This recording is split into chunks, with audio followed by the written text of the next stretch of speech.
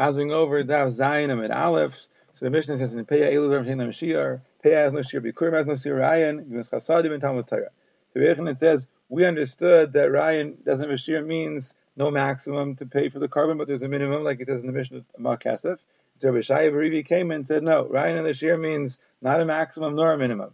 It's Chazal that gave a shir of Ma Kesef for Re'iyah and Chagiga Shtei Kesef. Now what's exactly Ryan?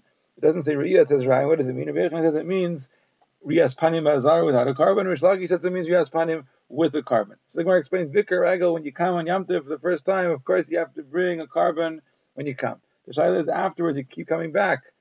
And everyone agrees that if you come with a carbon, will be makabel the carbon. The Machlek is if you come without a carbon, is that alright? If Yechin it says Riyas Panim Azar, there's no shir how many times you can come with one carbon. You can come as often as you like. Rish Lakish says no, every time you come you have to bring another carbon.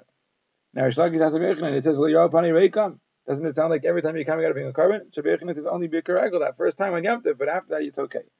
He has another kasha. It says, and that means you got to bring a carbon when you come. It doesn't mean a carbon, or it means even Eifes and Menachais. No, it says Chagiga by Hadya and Riyah by Gavaya, just like the Chagiga for the Hadya is Zvachim, so the Riyah for the Gavaya is also Zvachim. And what kind of Zvachim? Eilis. Is it Eilis? Maybe it's Rabbi Shlamim? No. Since it's Chagiga for Hadya and it says Riyah for Gavaya, just like the Chagiga that's for Hadya is what's right for him, Ashlamim. So the Chagiga for the Ayla, the Re'iyah, that's for Gavaya, should be what's right for the Bayan Shlaylam, it should be an Ayla. And it's also mistaber that your table shouldn't be full while the Bayan Shlaylam table is empty.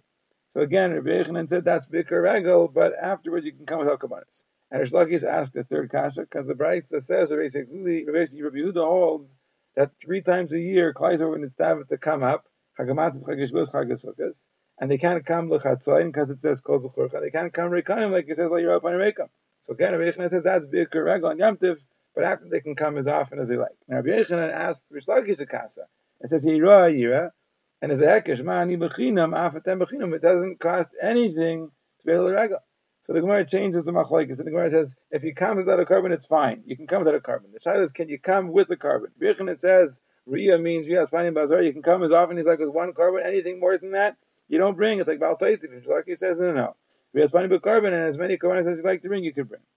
So anywhere has a kasha. It says, make your feet scarce. Sounds like don't come with carbonos. So the Gemara says, no, that's only with chatos and hashamos, but you can come like with oilus riyah according to Shlakish. And it's like Rabbi Levi, because Rabbi Levi asked exterior. And one pasuk it says, make your feet scarce.